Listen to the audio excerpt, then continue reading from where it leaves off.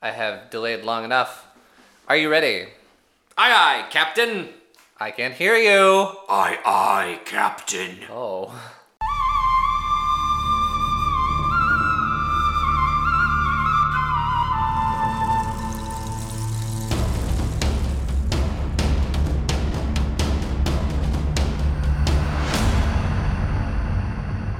Welcome to the Survivor Turning Back Time podcast, the Survivor podcast that hunts you down in the middle of the woods, corners you, and stabs you over and over again with a knife. I'm your host, Steven, with my co-host, as always, Jared. Jared, how you doing? I loved watching you try to make it through that with a straight face. You're too pleasant and polite of a lad to even lean into that bit for 10 seconds. I know, but I had to. I use what is given to me. So, Steven. Yes. I have friends that are single women that are on the dating apps. And sometimes they send me things because I find them funny and they find them funny to share them with a straight guy who has no insight into their world except for the lesbian TikToks I see. Okay. So my friend just sent me this, sent from a guy named Maddie. Okay. Maddie, if you're out there, What's up, Maddie? be better. This is what he just sent her. Hey! Exclamation point. You have an amazing corn-fed vigor. With a monkey having hands in front of the eyes. May I dare to ask if I have odds to be a friend at least if I'm not your type? Thanks. Now we don't have time to unpack all of that. Thanks, John. Corn-fed vigor? Yeah, that's a phrase that I have not heard. I'm assuming as a compliment, or just at all. I think it's intended to be a compliment, but Yeah. I'm not even entirely sure. That's wow. All right. Just for everyone out there, when you're talking to someone that you are interested in romantically, sexually, whatever, on a dating app or in real life, maybe just talk to them like a human being. That's the idea. Is that these are humans. Uh-huh. And you want to treat them with respect and not scare them away immediately with what your first words are. I am not a love guru, and this is not that kind of podcast. And most of human entertainment since we've been writing, on the sides of caves, has been about trying to figure out what someone you're interested in wants. Mm-hmm. That being said, I can tell you what not to do from that one prompt, and It's all of it. Okay, good. Don't do any of that. Don't do that. That's not the move. Sorry, dude. I literally got that text as we were turning on our microphones, and I was like, yeah, I gotta. Is there a location? Like, is this Iowa? Does he think this is a compliment? My brother in Christ, this is New York City. Oh, no. There isn't any corn there. No. Well, I'm sorry, dude. You failed. Yeah. I don't even know where to go from that. No, I mean, it's there's no segue. There's nothing you can say to that to make that okay. We can just laugh. Yeah. My friend said that might be her 12th reason. All right, cool. 13th reason. 13th reason of what? Oh, do you not know the show, or maybe it's a movie, 13th Reason Why, or 13 Reasons Why? Give me the briefest of explanations. TLDR, a girl commits suicide and writes a note about the 13 reasons why she killed herself. Oh my and it God. goes through them in the movie/TV show. It was very controversial. Oh, okay. Yeah, I vaguely remember hearing about this, but still. 8 years ago. I don't know that I like that premise. Okay. I don't either. Cool. This is so unhinged. I went from podcast poison to podcast arsenic. Yeah, which is also poison, but much worse. I may have to do some research. I know along the internet that's a thing that you can't say sometimes. I mean, we're an explicit podcast. Thank you for listening to our explicit podcast. So we're probably okay. And we're also talking about the literal synopsis of a show that you can watch on Netflix right now. Yeah. Well, if you're sticking around for this, don't harm yourself, please. Oh, yes. No, absolutely. Don't, there's... I saw somebody post, I'm so depressed I can't brush my teeth or something like that in, a TikTok, and then it was like, people get so depressed they can't brush their teeth, and it's like, yeah, people get so depressed that they end it. If you're seeing signs of going that direction, please tell someone or get help. Yeah, I'm gonna keep digging us in this serious hole. Like, I have been around people who have been at their lowest of lows, who have wanted to do something actionable, and if you or anyone around you is feeling that, get help. Even if they don't think that that is the best option for them, please get help. You are needed in someone's life, whether you think so or not. Correct. I don't have a joke here. There shouldn't be a joke here. There's no joke. Bumper.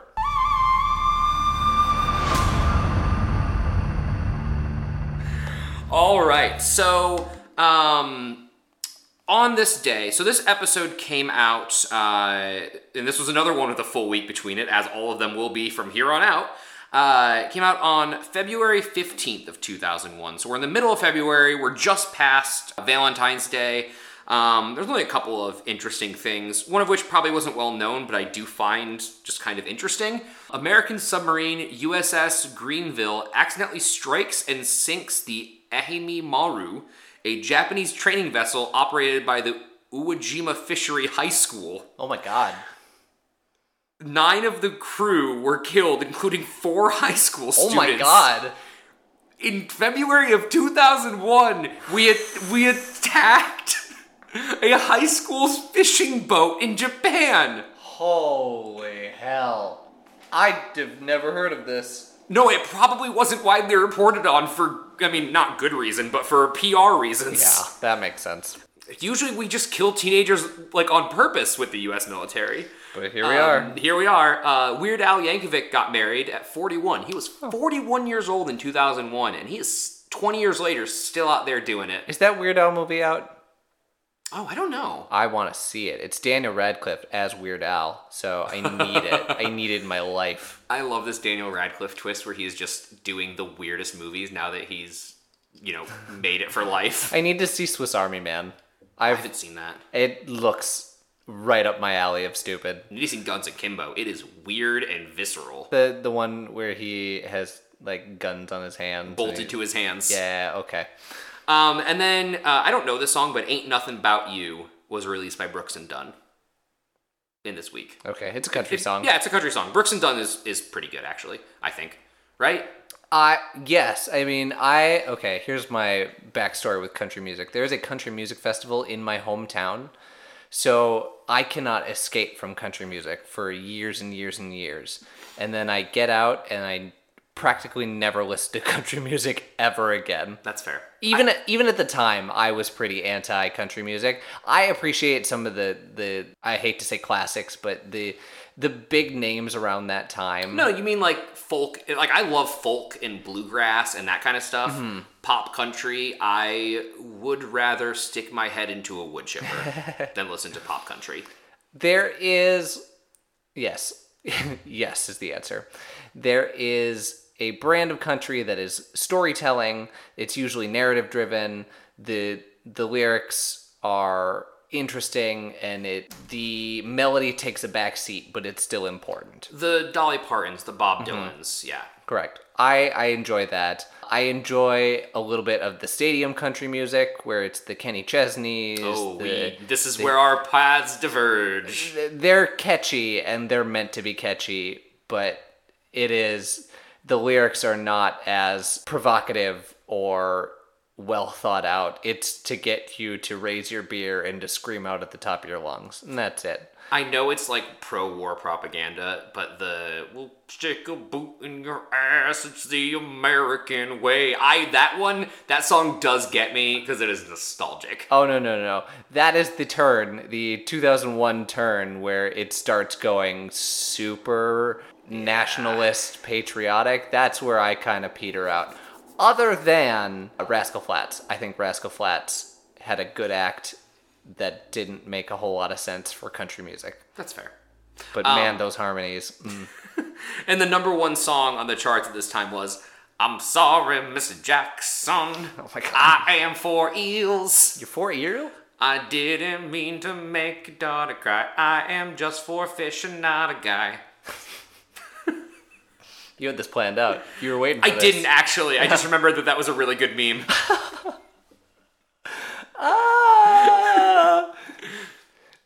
Anytime we record 2 back-to-back, the second one is unhinged. Yeah, Jared and I watched this episode together, and we're about to head out to New York, so we wanted to get this one recorded. Man, we are so out of it. Yeah, good luck editing. Yeah, my here friend. we go. All right, so this episode is titled "The Killing Fields." Yep, Season 2, Episode 4. Yeah, yep, and we're about to get into a lot of murdery shit. But it starts off right away with Tina and Keith wanting to go fishing. They are the first ones up in the morning. They want to get in the boat and start fishing, get food on the table for everyone, really trying to do a service to everyone. As they're setting up, as they're putting things into the boat, Jerry wakes up. Or no, I'm sorry. They're getting all the supplies ready. Jerry wakes up, takes the boat, brings it to the water, and starts packing her own shit, knowing full well that they're about to go fishing. Jerry needs like 10% more chill. I really like Jerry, as I've talked about, but Jerry needs like 10% more chill. Why are you stealing the boat? She acknowledges that she dug herself in a hole after last tribal, and then immediately starts stealing boats. Jerry thinks that this is a foregone conclusion, and at this point, I'm going to do whatever I want, and you can't stop me. Nana nana boo boo. I think that's part of it. I steal your boat. I think part of it is Jerry feels very vulnerable. And in the tribe, now that she's put herself out there with that comment that we talked about last episode of like, I have really close relationships with Colby, Amber, and Mitchell. And so she's trying to be really controlling. She doesn't want Keith and Tina alone. She doesn't want Colby going off with either of Tina or Keith. And a lot of this behavior in life, but also in Survivor, can have opposite effects. It can draw those people together and push your allies into their arms. Now, I can't tell. Does this remind me of my middle school days or my theater college days? I think both are applicable for weirdly the same reasons. Everyone that goes to theater school had the exact same experience. Theater schools are so toxic, man. They are. They're so toxic. They're bad. They're bad for you. Maybe don't do it. But also, who am I to say don't follow your dreams? Follow your... just theater professors be better. Fair. And stop creating such toxic environments. But, yeah, so her and I think Mitchell take the boat out instead. And Amber. Amber's in the boat, too. Oh, right. Okay. Yep, so they're in the boat. So Keith and Tina just decide, well, I guess we're just gonna, go fish on some logs. It's weird because it does the opposite effect. Rather than her being controlling, going and doing that, she doesn't do anything to separate Keith and Tina. Mm-hmm. If she, got in the boat with them, I'd understand it a little bit more. Yeah, that's a little more strategy-driven of, I don't want you to be like, hey, let's find every which way to get Jerry out. But no, she's trying to draw divisions in the tribe, trying to make it very clear and obvious where you stand. Oh, I didn't put that together. That's a good point. Yeah, literally doing it to keep herself on a pedestal on top. I take this boat because I deserve this boat. I think she's trying to copy the Rich formula without adapting it to her tribe and season. We see her say something a little bit later where she says to Colby, it's not like you're making a deal with the devil or anything. And that's a pretty specific callback to season 1. Yeah. I don't think she is, just on the basis that she isn't the provider. She isn't being sneaky. Well, yeah, sneaky's kind of gone out the window. Sneaky's gone out the window, but she's trying to replicate by keeping an alliance. She immediately tries to start an alliance of 4, and she sees Colby as the Kelly and is trying to keep him close enough. And maybe I'm overreading into that comment, sure. But I just think that's interesting. This is where our emails have been hinted at that Jerry is one of the OG villains in Survivor, and it really makes you feel that. Good. I like it. I like a good villain. But weirdly, it looks like Tina and Keith have more luck in their fishing because they catch a fish. It does not show the boat team catching a fish. Because there's a very graphic fish murder shot where Keith stabs a fish right behind the gills, which is the thing to do. I know that, like, if you want that fish not to suffer, you do it right there. But it didn't need to be shown. No, but they put it with a really ominous line about basically, like, we're going to take her down, and then Pooh, stab the fish. There's a lot of animal killing in this episode. Animal killing in this episode. Oh, there is one thing I wanted to comment about Keith and Tina's conversation. Mm-hmm. Keith and Tina are correct in their assessment of the tribe, and yet Keith is still a dick about it. Yeah. And this is just why I don't like Keith. I mean, he shows his hand over and over again. He is belittling Jerry. He feels insecure. He belittles other people on the tribe too, but like most of it's aimed at Jerry right now, and he's like, he gets really small and petty, like talking about like, later in the episode, he's like, I don't even care if I win, I just want to make sure she loses, which is like a bit of a piss baby attitude. Like, you still have you still have a chance to win. Why are you throwing that away just to sabotage somebody else? And he says one comment that it really gets under my skin. I didn't come here to be outplayed by a 22-year-old wannabe actress bartender. Now, I am biased. Steven and I are in theater. Sure. If you're in the performing arts and you're doing it, you're not aspiring. You are an actor. I actually did have that same thought in this episode, that because of the subtitle that she's given as aspiring actress every single time, it bugs me so much. Yeah, if you're doing anything or you even are showing up to auditions, you're an actor. That's your job. Yeah. It's like, you don't have to be Tom Hanks to be a working actor. Yeah. That always drives me insane, and like, that's a whole side tangent. But Keith does not respect the people around him. Yeah. Two thoughts. One, it's weird that the dynamic is the same between Keith and Jerry, because they're both essentially doing the same thing, being petty, creating divisions, and making this a you versus me thing. Yeah, Ogacor's a mess, and it's all because of their feud. But the way you look at it is different, just solely based on who they are, and I think editing has something to do with that too, is you look at a 20-something woman doing it, and it's a villain, but you look at this older guy doing it, and I don't picture him as a villain, but I picture him as like this petty, annoying old guy. It's just interesting. I don't have an answer for this. Just a weird thought in my brain. It's kind of the power of the default. So like, someone that looks and acts like Keith is the default, i.e. like, I think I've talked about this before. Like the default person who should be in charge. Like we talked about in season 1, where like Greg became the leader because he's the charismatic white guy. And everyone's like, Greg should be in charge. And Greg's like, I don't want to be in charge, but I guess I have to be in charge. It's like, Keith thinks he should be in charge because he's always in charge. Yeah. Because that's the role he takes, being white man chef. Being a white man chef. Also, chefs have huge egos. Like, oh, I know. Yeah. Believe me. I have worked in a kitchen, and I hated it so much. I'm not saying every chef has a huge ego, but by trade, you like, it's one of those trades where like you usually have a huge ego to run a kitchen. That's not even true. I didn't work in a kitchen. I worked as a server. So I was not in there enough, and I still hated it. And it's just kind of, since he sees himself as like the default, he's like, I should be the leader. That's who I am. How dare she? Yeah. But she's doing a better job of it. Sure. Well, kind of. Yeah.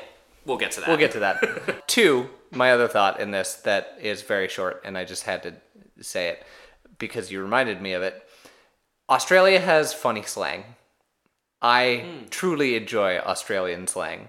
There's so many good ones, but because I've worked with a lot of people from different countries, my favorite slang that I learned over the course of this is from Australia, where she said to my face and to everyone's face, "We didn't come here to fuck spiders." I'm sorry? Yes, that is legitimate Australian slang that I thought was not, or like, there are some times where you're from a different place and you can pull people's strings and like, Yeah. oh no, all of the people from Minnesota talk like that. But this is documented in a video game that I played, and it showed up. It was said clear as day with the subtitle, and I was like, oh my god, it is true. Man, I love how vulgar Australia is. They didn't count me to fuck spiders. Oh, That was man. terrible. That was terrible. It's great accent, Steven. Thank 0 you. out of 10. Or 10 out of 10, no notes. Thank you. I didn't take that in dialects class. Australian. My bad. Okay, we've been talking about this too long. Let's keep moving. Yes. Okay, Core. We start the prep for the reward challenge, and they're told to build a chicken coop. They're going to play for chickens. They played for chickens in first season, so this isn't a shock to anyone. Kimmy wants to win despite being a vegetarian. And they're going to play this vegetarian card as much as they can. Yeah, and this is one of those areas where I want, like, my gut is like, wow, are they editing Kimmy wrong? But I don't think they are, because her tribe seems really agitated by it, especially in the preview for the next episode we get at the end of this episode. Yeah, that's a strongly held moral conviction, Kimmy, and, you should hold to that. You can't make your tribe hold to that. And you can't throw a fit when they're excited to eat the chickens. Like, they don't believe the same thing as you, and you can't try to force it down their throat. But here I thought it was a step in the right direction, that you want your team to win because you want your team to have this comfort. Yes. But we lose that later. Yeah, once we'll get to that when we get past immediately. the challenge. And then Scoopin talks about, I don't know that if we want to win this chickens, because if we win the chickens, then I become less valuable. So we didn't start the episode with a Scoopin creepy food monologue. We just got one 10 minutes into the episode instead. And we get it multiple times during this episode. Why are all of his confessionals is he whispering into the camera? The first time I gave him, I was like, okay, well, they recorded him on the boat, whatever, he's fishing. But this is now 3 episodes in a row where he's like doing this weird ASMR voice thing into the camera. He doesn't know how to talk to people, Jared. It is insane. He reminds me of Mark Zuckerberg. He's just an android out there. Yeah. He is GameBot. No, because he's not even like... He's Murderbot. He's Murderbot. Murderbot 3000. Oh, no. Have you seen Futurama? Yeah, like we have to throw all of our soldiers at them because their kill count only goes so high. Oh, there's that one. Before they shut down. I was thinking more of the... what's his name? There's a robot with like big eye that is the stabbing robot. Oh yeah, that's Scoopin'. It is Scoopin'. I'm gonna stab ya. Ha, ha, ha. Okay, done with that. It's our first slide puzzle. It's not a very good one. It's our first slide puzzle. It's 8 pieces. Jared, it's a slide puzzle. It is a slide puzzle. Yes, they needed something else to this challenge, but it's a big ass slide puzzle. Each piece requires multiple people to move around. Mm-hmm. I was surprised as to how well the pieces moved. Usually when you get anything that big, it's gonna like jam and get caught, but no, it seemed to move very well. And this is also edited pretty badly. It's hard to tell who's ahead the whole time or who's like figuring it out. The only real shot we get of anyone figuring out is Kimmy. Yeah. Like yelling at her tribe, like not yelling at like angrily, but yelling like, oh, I've got it, and like just yelling answers at people. Yeah, and Kimmy takes charge right at the end and really navigates her team to victory on this one. Now, here's a question. Yes, answer. There are rewards on a map, Steven. Yes, sorry, we didn't explain that. Keep going. Their reward is on, like, the slide puzzle is a map. Mm-hmm. And it leads them to their reward of chickens. Sure.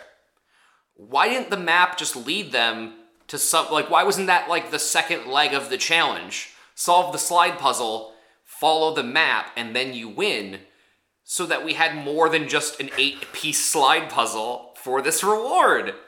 I get the feeling that it was supposed to be more than that, and then they had to cut it down for whatever reason. Because there really is no point for there the slide puzzle to be just a map. Yeah. And then, boom, challenge is done. And then the other part, which you saw me get visibly upset, was why did they have them build a coop pre-challenge if they didn't need it? They go to the chicken area, they get the chickens, and they don't use the coop. They didn't even bring the coop with them. No. It's just for them when they get back. So the team that didn't win just has a coop. As a reminder of their failure. Yeah. Mm-hmm. I don't understand. It doesn't make any sense. Doesn't make any sense. And the editing around them getting the chickens is also weird. Yeah. Where, like, it's fine. Like, they're putting in the boxes. Kimmy freaks out, like, don't break its wing. Don't hurt it. Kimmy, you have to chill. You have to chill about this. We ain't gonna chill. I know. And then, like, there's just, like, a weird cutaway of Alicia being happy and then, like, walking with the chickens and then Elizabeth cheerleading, and then it just hard cuts to commercial in a way that felt like they left in extra footage they forgot was there or something. Possibly. Hey, we gotta make that exact timing. Like, we put in some garbage time. They lost a sponsor and lost one commercial, so like, crap, we gotta throw in one more minute of footage. Put that in. Okay. Where? I don't know. Scoopin' is terrifying. That's the next thing. Now we get the full-on Scoopin' being like, I did the math. They have one chicken for every 2 days. They do not need me. When they have the food till the merge, they will get rid of me, it seems. Oh. He was fully prepared to just wake up first thing in the morning and kill a chicken on his own. How many shots do we get of Scoopin' just like on the perimeter of the camp holding a knife? Too many. The answer is too many. Way too many! Before, like, it's joking, and you're like, okay, this person has a weird affection to weapons and, like, needs to be the provider. This is the time where you're like, this may actually be a problem, and I'm a little concerned for everyone's safety. So, in the first two, maybe even in the third episode, if I hadn't known about the child porn thing, I might have given him, like, you know, I might have had reactions to him similar to Greg, where I'm like, oh, this guy's really weird. What is he doing? Mm-hmm. But, like, oh, he's kind of, like sullen about it being weird, rather than Greg was, like, outbursts of energy. This episode, I would have had the exact same reaction. Because this, like... if I was on his tribe, I would be worried he was going to stab me in my sleep. Yeah. Or kill... I was wondering if he was going to kill the chickens, make the reward useless, so that they had to keep him around. I fully support that thought, because the way it sets it up, like, it makes it look like he might just do it on his own to be useful. And people have to, like, stop him. Yeah. They're like, no, we need to talk about it as a tribe. That whole segment made me uneasy. Mm-hmm. I was probably visually uncomfortable because he makes me visibly uncomfortable. Yeah. Less of Scoopin', please. The fire is closing in. Oh, hey! Steven. Yeah? Remember podcast episode 1? Yes, Jared. When I was like, hey, maybe we shouldn't light giant towers of shit on fire? Uh-huh. In the Australian Outback. You feeling a little vindicated? Feeling a little vindicated. There is a wildfire closing in. It's showing footage, what looks like the same footage over and over again, of a tree line. And it is very interesting looking. Like, you see a line of fire just kind of working its way through the Australian Outback. It's not blazing high. No. It's a very low, continuous fire. It's low, it's slow moving, but you're still concerned for these people's safety. Like, if a fire moves toward you, yes, they have that river there, but what do? They just sit in the water and wait for it to go past them? It could jump the river. Yeah, it could jump the river.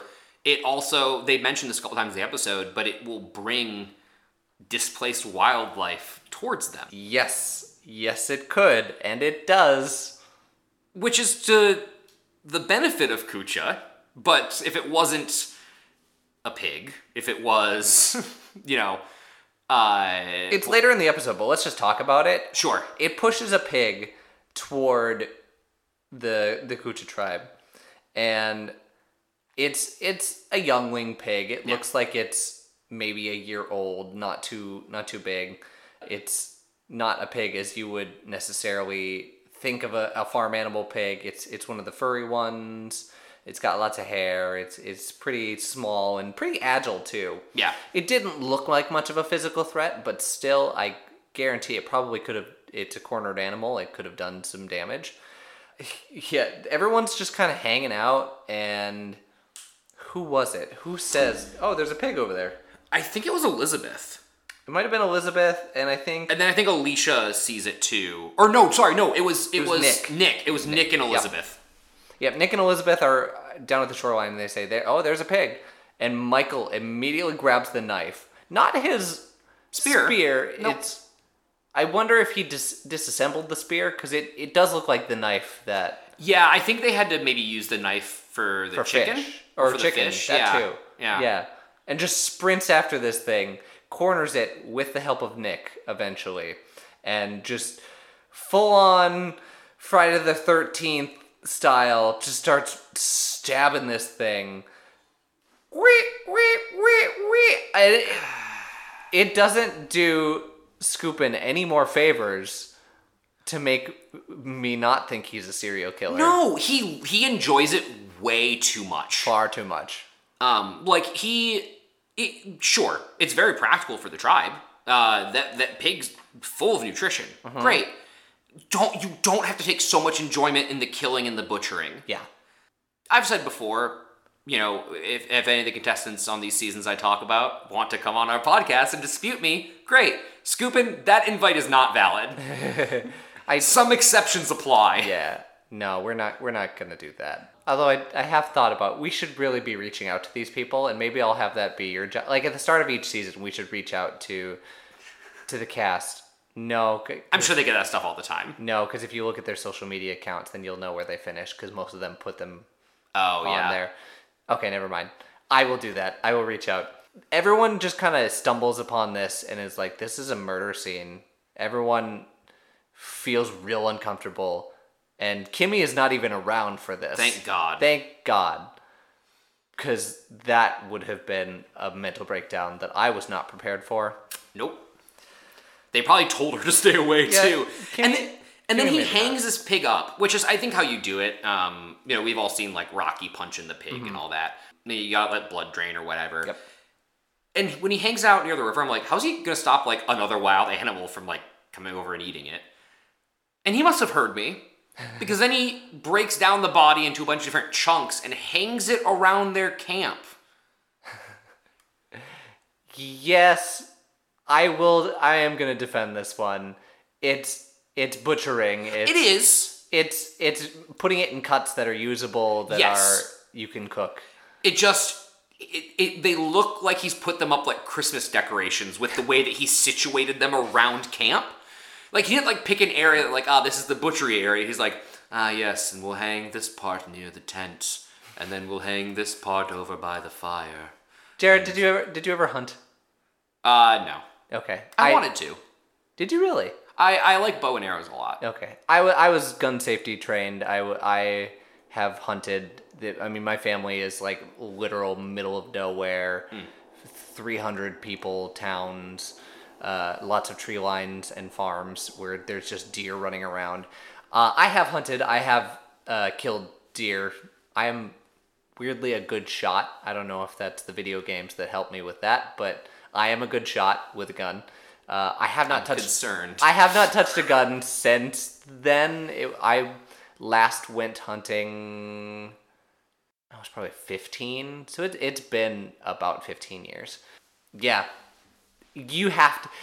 The way he hung up the pig and the pig's body is the way that you do it, and the butchering techniques were correct. However, it was weirdly too graphic for TV. I don't know why they showed that part. Yeah, I guess maybe I should be keying in more on how weird it was that Scoopin was enjoying it so much. Oh no, that, don't get me wrong, that was concerning. But that is interesting information. I knew you had to hang things up, but I didn't realize he knew so much about that, or that that's the way it was done. Yeah. I don't want to know more about that. Moving on. At Ogakor, Tina has nothing to lose, so trying to pull in Colby.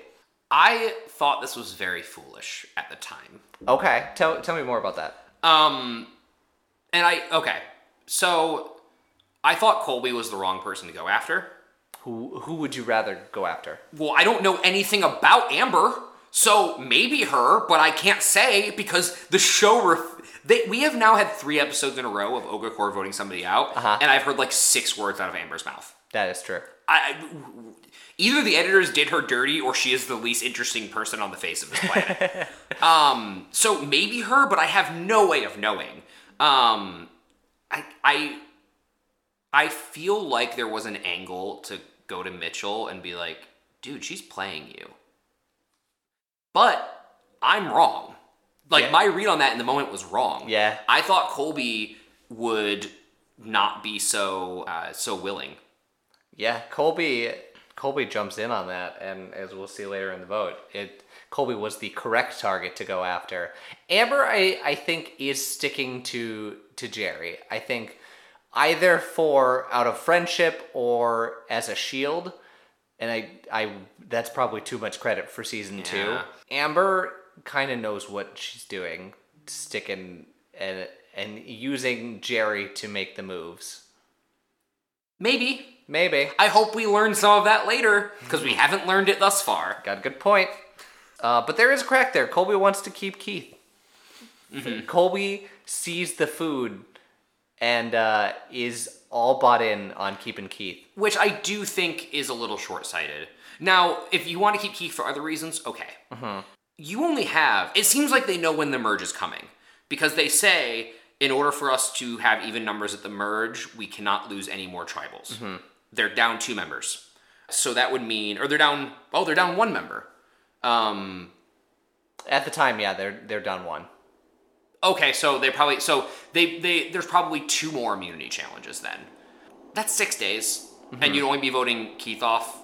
when you vote Keith off, it'll only be 3 days. Mm-hmm. If you want to keep him for strategy, fine. But I think you'll be fine for 3 days without him. Especially because he's not the one catching the fish. You got a good point. And pretty much, I think anyone can cook it. Maybe not as well as him, but you can make it edible.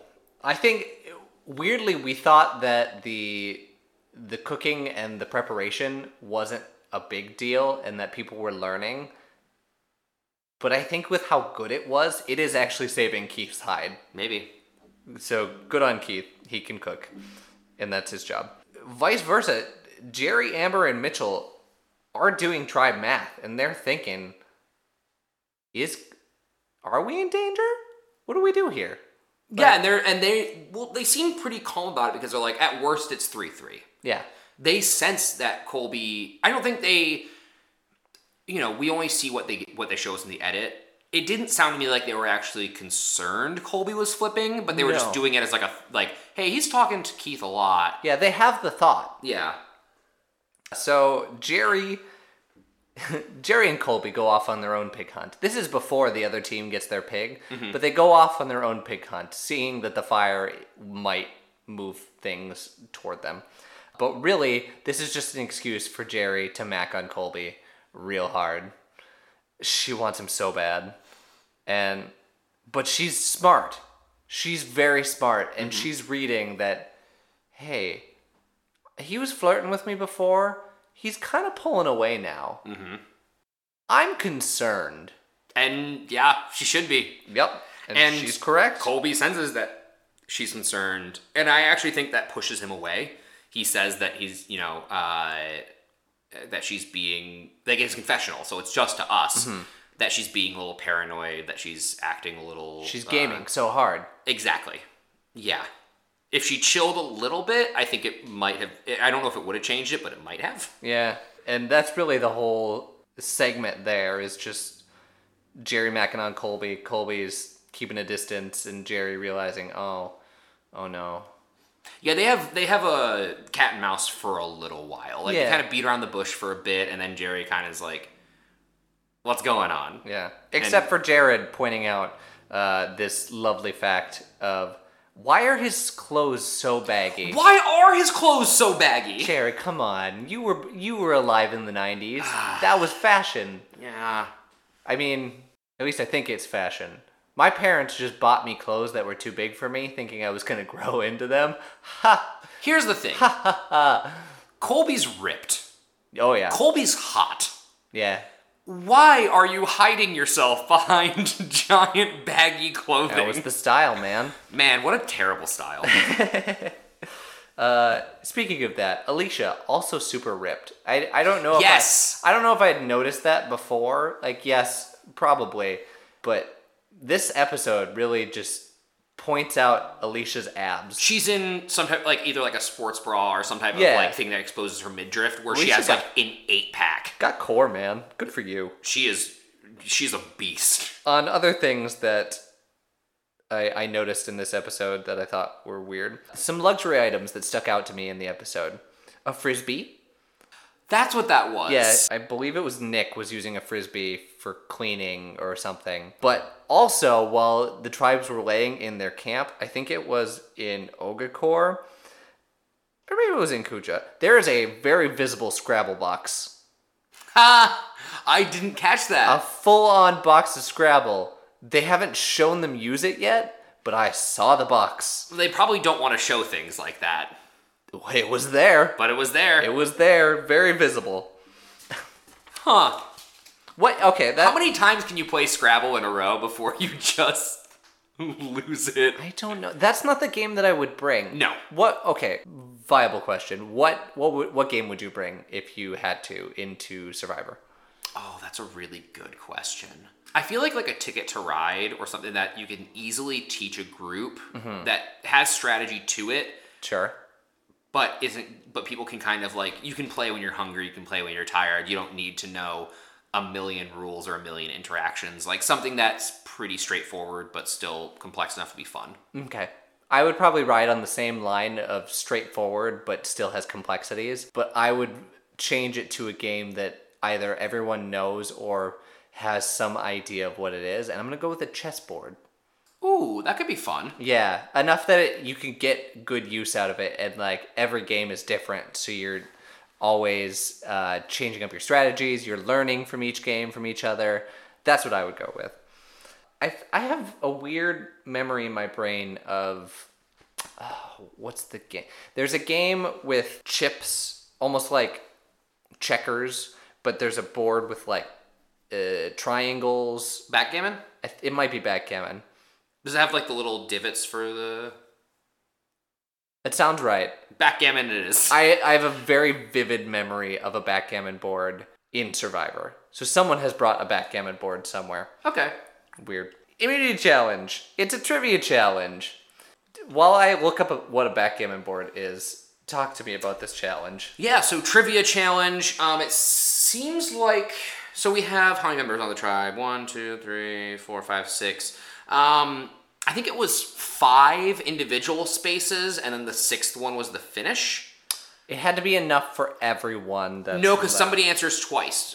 Mitchell goes twice. Yes, because they're down numbers. So it had to be 1 for everyone. So Kucha has 1, 2, 3, 4, 5, 6, 7 people left. Yeah, so... Oh, I see what you're saying. 6 spots and a 7th win. Gotcha. Either way, yeah, trivia... for them, or for everyone. The questions, we didn't see all of them. It seems like they were pretty hard because they kept having to cycle through footage or like cut ahead. But this is the trivia challenge that wasn't there in the first season. Yes.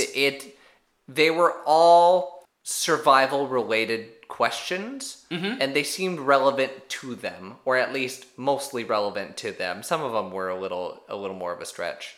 Yeah. What was the The first one was like, what can you magnetize and use as a compass? It was like... Yeah, what material would you use to magnetize a needle to make your own compass? And it's silk. It was silk, which was like, oh, okay, I didn't know that. Cool. They're probably not going to use that out here, hopefully. No. Yeah, hopefully not. Oh, and then like the number of flies increased when Europeans land on the continent, true or false? I'll give them credit. True or false questions are usually pretty easy. Yeah. Or at least... you don't feel bad about getting that wrong. 50-50 shot. It doesn't feel unfair. Of the 10 most deadly snakes in the world, how many of them are in Australia? Apparently 9. 9 of them. 90%. Yay! So this challenge is weird how they set it up. So you have to get an answer correct for your team. Mm-hmm. So when you get that answer correct, you just claim a spot. Yeah. That is your spot. And everyone has to claim a spot to win. They really favor challenges that will single someone out. Yes. Correct. They're like artificially singling people out in these. Yeah. People who struggled in this one. Alicia really struggled. Mm-hmm. They really didn't show anyone else. They didn't really show anyone else struggle because they do such weird jump cuts. And they have this really weird dance party music to transition. Yeah. Incredibly jarring dance music that comes out of nowhere. Like, you're answering questions, you're sitting, you're watching, and then immediately, boom, picture of a waterfall. It wasn't that, but still, it was very, like, heavy electronic techno. It was odd. It was out of place, and I was confused. But it becomes a tie with only the winner spot left to claim. Alicia versus Mitchell. Yeah. Tina also struggled with this challenge. Okay. I wanted to single out someone. But yes, Tina gets her question, so then they have to pull someone from the first person who got it right, a question right, from Ogakor, so that they answered the same amount of questions, and it is Mitchell. So it's Mitchell versus Alicia. Yeah, and Jeff. Oh, Jeff. Before he asked the question, he's like, Alicia, if you screw this up, you're really screwed, huh? Like, he doesn't say that verbatim, obviously, but it's like, hey, you feel the pressure, Alicia? Yeah, it feels real out of place. It did. From Jeff. I didn't understand that. I mean, whatever. He's probably experimenting with how sassy he wants to get in the challenges. I do like Sassy Jeff. I like Sassy Jeff too. I was okay with it. And we'll get more Sassy Jeff in Tribal Council. But yeah, that last question was weird. Yeah, I didn't like this last question. It seemed a little too subjective for a survival question. It talked about what should you not do if you're trying to build a fire? Yes. Already incredibly broad. Yeah. One of the questions one of the answers and what Mitchell selects is don't make it by a rock slide. I don't know what that means. I don't know what that means either. If rocks are sliding down a hill, you probably shouldn't build a fire there. That sounds like a correct answer to me. Yeah. What was the actual correct answer? The actual answer was surround it with have wet rocks on the outside, of the perimeter. Which is also, again, yeah, okay, sounds correct, but it's also like, are damp rocks okay? Like, what do you mean by a wet rock, Jeff? It doesn't. We were doing so well with this trivia challenge, and then we blew it right at the end. It's not something. It wasn't like there was one that was so obviously wrong. No. Like, there was one where it's like, pour buckets of water over it. That'd be too easy, obviously, but I couldn't think of a better example. It's a bad question. It is a bad question, but Alicia gets it right. Meaning Ogakor is going to Tribal for the third time in a row. Yeah, so Kucha wins, Ogakor going to Tribal. There's not really much in between. And actually, that challenge was right next to Tribal. Yes, Jeff points and he's like, yeah, you're going to be right over there. Yeah, crazy. Oh, I did write down, Mad Dog probably would have been good at this challenge. Yeah, Mad Dog would have. Damn. You know who also would have been good at this challenge? Who? Deb. That's true. Deb's good at things. Deb would have been the MVP at this challenge. Yep. So we're at Tribal, and we go to Tribal because there's a lot that's going to happen at this Tribal. Yes. They're ticked off. Everyone's ticked off. Colby's ticked off that there's food. There's food out there, but it's not coming to them. He's mad that the other team got a pig. He's mad that they're losing. And Jeff is antagonizing them. Uh-huh. Because he says, and I quote, Kucha is kicking your ass. Yep. Wow, Jeff. Okay. He's not wrong. He's not wrong. You could have said it a little more tactful, but you're not wrong. We've unlocked Sassy Jeff. Good on you, Sassy Jeff. We get into the vote, and it's a tie. So, but this is something that I don't know if you caught. Okay, go on. Tina writes down Mitchell's name. She's one of the votes that we see before it's shown as a tie. And she writes, and she says, on the walk over here, there was a new scheme. Yes. And we'll talk about that post episode. I was going to say, I think I have a theory. Okay.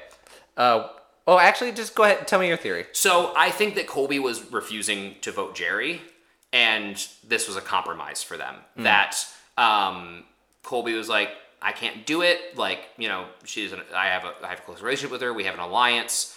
It's not helpful for me. And Colby talks earlier in the episode about how Mitchell and Amber are both in Jerry's pocket. And so I think that they then floated out the name on the walk over. Well, would you do Mitchell or would you do Amber? And Colby ponders it over and thinks, yeah, I'd probably get rid of Mitchell. I want to say you're not far off, but we'll talk about it. Okay. Yeah, there's a tie, meaning that the two people who had votes, Mitchell and Keith. Yeah.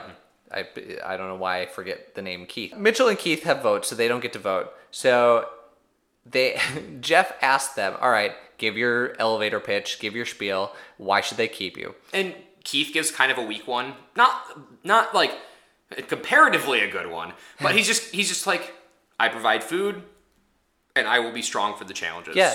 Honestly, though, if he's trying to compare himself against Mitchell, I think he'd had a good argument is that whatever, he'll cook the food. Doesn't matter. But Mitchell's fallen apart. Yeah. And you should keep me for tribe strength. I can do the challenges. I don't think Mitchell can anymore. And then we pan over to Mitchell. All right, Mitchell, your turn. No. Keith is right. You should keep Keith. My body can't do this anymore. This blew me away. So, Mitchell, what the hell? He's been talking about how hard it is on his body, but, you're just giving up? I was really disappointed. It's incredibly disappointing, and you're right. He has been talking, and almost the last 2 episodes, he's been deteriorating into almost giving up. And he looks very small. Yeah. He is a very tall man, and he does not have much on his body to sustain himself. And I know that it's hard, but I just, I don't know, man. You've done this for a week now? Is this 10 days? It'd be 10 days. You can push through. You've already... Yeah, I don't know. It bugs me. And also, if you were going to give up, you should have gone home 3 days ago and, saved your tribe a vote. Yeah. Yeah. So, yeah, he folds, and then the other 4 have to vote again. And you would think that the tribe would see that and say, okay, yeah, let's just fulfill his wishes. I thought Amber was going to. I thought Amber was too. Despite knowing nothing about Amber. I knew what happened, and I was like, yeah, maybe Amber will do it. Nope. All 4 of them vote the same way that they did to start. So we are in a deadlock. And this is our first deadlock of Survivor. Mm-hmm. And Jeff explains that the tie-breaking procedure at this point in the game is to vote out the person who has received the most votes so far. And Jeff asks them, how many votes have you had? Keith says 0. Keith is 0. And Mitchell has 1.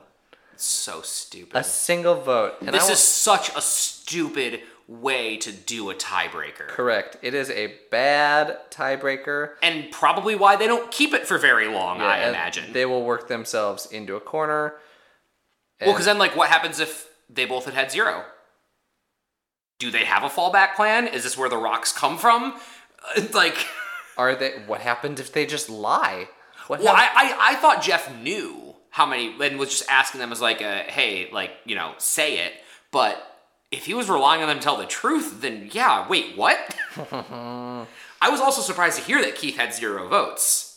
Yeah, I'm looking up who voted for Mitchell. Well, Kel got all of the votes. Oh, that's funny. And Marilyn, who voted for Mitchell? So you remember in the last episode when the 2 people did not vote the same? It was Keith. It was Keith. Keith voted for Mitchell 2 weeks in a row, thus putting the dagger into Mitchell. Whoa. Okay, that's kind of cool. Keith is playing some 4D chess here. Oh my god. Good on him. Okay. Yeah, it's It's a lot. So, yeah, Mitchell, Jerry, Amber all voted Keith. Tina, Keith, Colby all voted Mitchell. And in his closing remarks, Mitchell feels betrayed. Yeah. Do you Probably by Colby. Yeah, and I get that. Like, you have your friendship and you talk about that, but also you sold yourself out. The only thing I can think is that we're being too harsh on him for what was because he says, he's like, wow, you guys really put me on the spot here, because as far as he knew, it was between Keith and maybe Jerry, expecting it to be a 4-2, and suddenly his name's up. Yeah. Like, you know, maybe he's just bad with words, and maybe he didn't want to go home. Maybe he was just like, yeah, like he started out the statement with like with that logic, you should keep Keith. And he expected a but to come out of himself, like, but here's what I can provide, and, you know, got stumped, couldn't think of what the but was, and just stopped talking. I don't know, but yeah, no, he felt betrayed, and he was blindsided. He absolutely was. Would you consider this the first blindside of Survivor history? I think I would. Yeah, I think that's... I don't think season 1 had any blindsides. It didn't really. I want to say there was a couple people who didn't realize they were on the chopping block. I would consider this the first blindside because all of the ones where people felt blindsided in season 1, it was a pretty unanimous vote. Just because they didn't know it was coming doesn't mean it was necessarily a blindside. Nobody flip-flopped to change the game here. Yeah, I think that a blindside also requires like intent. And a lot of the times when people were surprised in season 1, it was just people didn't like them very much. Yeah. And so they got rid of them, not like an alliance targeted them for a strategic reason. Yeah. Lots of interesting there. How do you think Mitchell does in Survivor today? Terrible. He was led along. I mean, you know, even we're only 4 episodes in, but he was a goat to be herded anyway. He wasn't making any moves on his own. Yeah.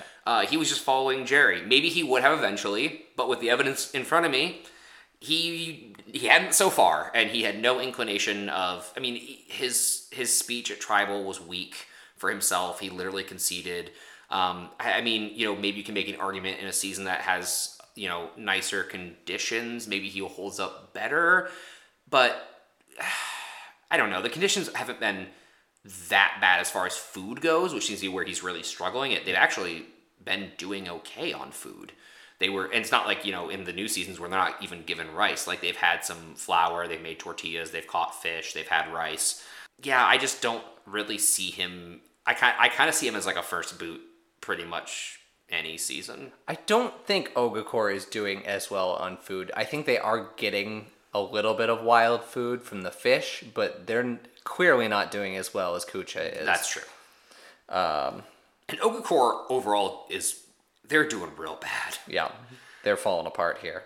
Both physically and mentally, the game is on, and they're having to make tough decisions much, much earlier than Kucha is. Mm-hmm. Who's your protagonist? I'm gonna give it to 2 of them because I think they worked in tandem very well. Okay. Keith and Tina. They shook up the vote. They shook up their tribe. They talked Colby into it. If I had to pick one of the 2, it would be Keith. Okay. Because he's the one who seems to have really swayed Colby. But I think it's pretty close, and you know, I don't really like Keith, but he played well. Yeah, I think he did a good job there. As far as post-game, this is an interesting one. There's a good interview because of what happens here. Mitchell does lose 35 pounds on the show. So my read of... Jesus! Yeah, he was looking much, much smaller than he was when he showed up. In 10 days? In not very long. He must have had, like, dysentery or something. Something must have happened to make this... You don't lose that much weight on water weight alone. No. Even still, like, you're getting water, so I don't know what's happening there. He must have had, like, a parasite or something. Yeah. Interesting conversations in this article. One, he says that the hike to tribal council, how long would you guess that hike is? Like, 45 minutes? That's kind of what he's saying most people think. He said it was like 3 to 4 hours Oh my a god. hike to tribal council. That seems a little bit of an exaggeration, but still. It's not like they have a watch they can check. They talk about that walk to tribal. Usually, they'll stop you, they'll do interviews with the camera crew, and he'll kind of shoot the shit with Colby. He sensed that something was wrong in that Colby didn't want to really shoot the shit with him. He didn't hang back like he usually does. That also makes me worried for Colby for the rest of the season, and that now we've had two separate people that can read him so easily. Mm-hmm. Oh no, he definitely wears his emotions and his thoughts on his sleeve, and Mitchell knew something was wrong, and they tell him that, yeah, I think we're going to vote out Amber tonight. So he gets the sense that, yes, okay, he's flipping on me, but he doesn't feel like he's in jeopardy. Mm-hmm. But clearly he is. So then he talks about, in this interview that I'm reading here, it's a pretty great interview, that he goes second. He is the second vote. Colby is the first vote. And so Colby writes his vote, which is Mitchell, folds it up, puts it in the urn. Well, he puts it in the urn, the crease down. So it's open. So it's open. So Mitchell reaches in to put his vote in and sees his name written by his friend. Oh my god. And goes back and starts crying on the bench, knowing that he might be about to go home. So the mental collapse is probably aided by the fact that he knows what's about to happen. Yeah. So he feels betrayed, he feels hurt, and he feels that his friend is stabbing him in the back here. And he sees the whole thing coming for about 3 hours. God. So that's a really rough scenario for him. But post-game, Mitchell gets hit harder. Mitchell is gay. Okay.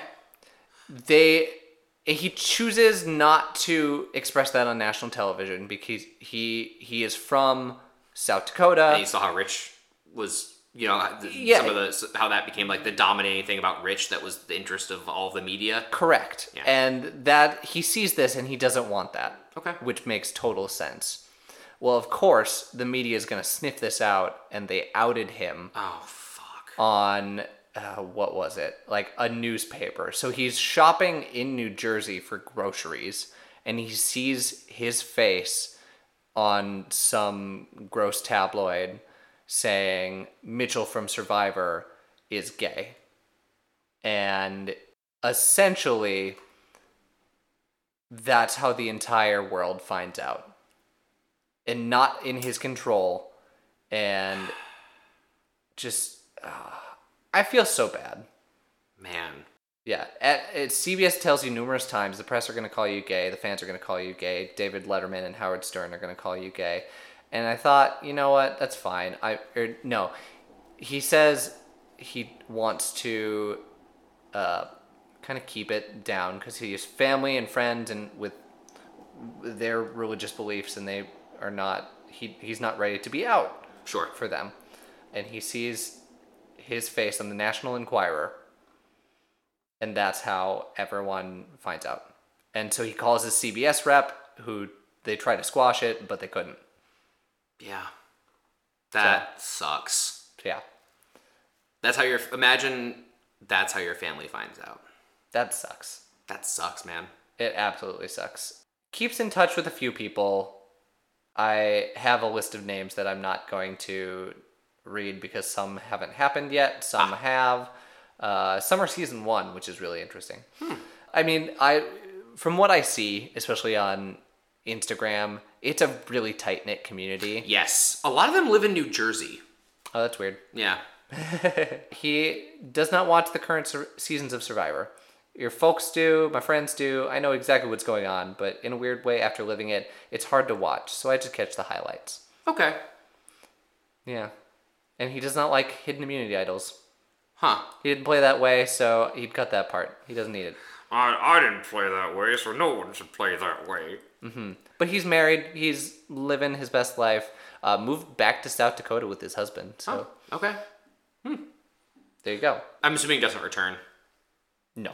Okay. No, this is the last time we see Mitchell. That makes sense. Yeah. Anything else? No, I don't think so. Don't out people that don't want to be outed. Oh. I mean, not like, again, anytime when you're telling bad people not to do bad things, or, you know, people that aren't going to listen to you to do, like the tabloids that don't fucking care. They threw out their morals a long time ago. This is not the last time we're going to have this conversation on Survivor.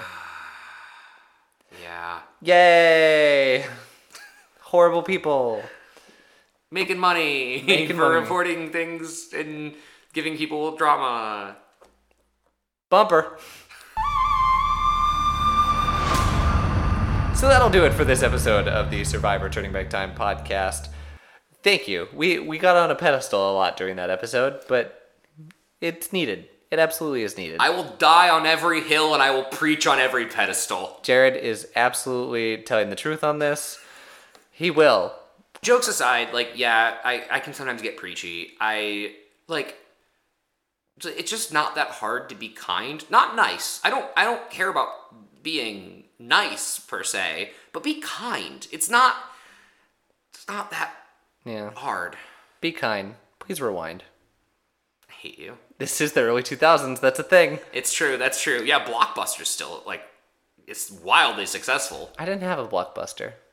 It didn't exist where I was. It's okay, Family Video is better. I didn't even have a Family Video. Well.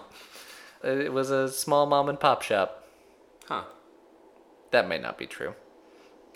There was definitely a porn section. Anything you want to plug, Steven? We're gonna be out for a little bit. So if you're sending emails, if you're sending tweets at us, you're not going to hear us respond to those until episode 5. Yeah. So just so you're aware, I probably should have said this in the last episode, but I didn't. Well. Oh well. Things that I want to plug: sleep, definitely sleep. Getting a little tired. Yeah. I have to scan the entirety of Midsummer Night's Dream before I leave your apartment. Oh my god. Yeah. Okay, well that'll be fun. Yeah, get some sleep. Hop on an airplane at 7 in the morning. Anything you want to plug, Jared? Yeah, I'd like to plug not booking flights at 7 in the morning. Oh, I like my flights in the morning. That's because you're a dad. That's fair. Thank you as always for listening to the Survivor Turning Back Time podcast. I am your dad telling you, eat your vegetables, get the correct amount of sleep that it's supposed to be for you, which everyone tells me different times, so just until you feel good.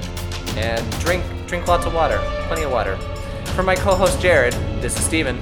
For my dad, Steven, this is Jared. Bye-bye. Bye. Sean?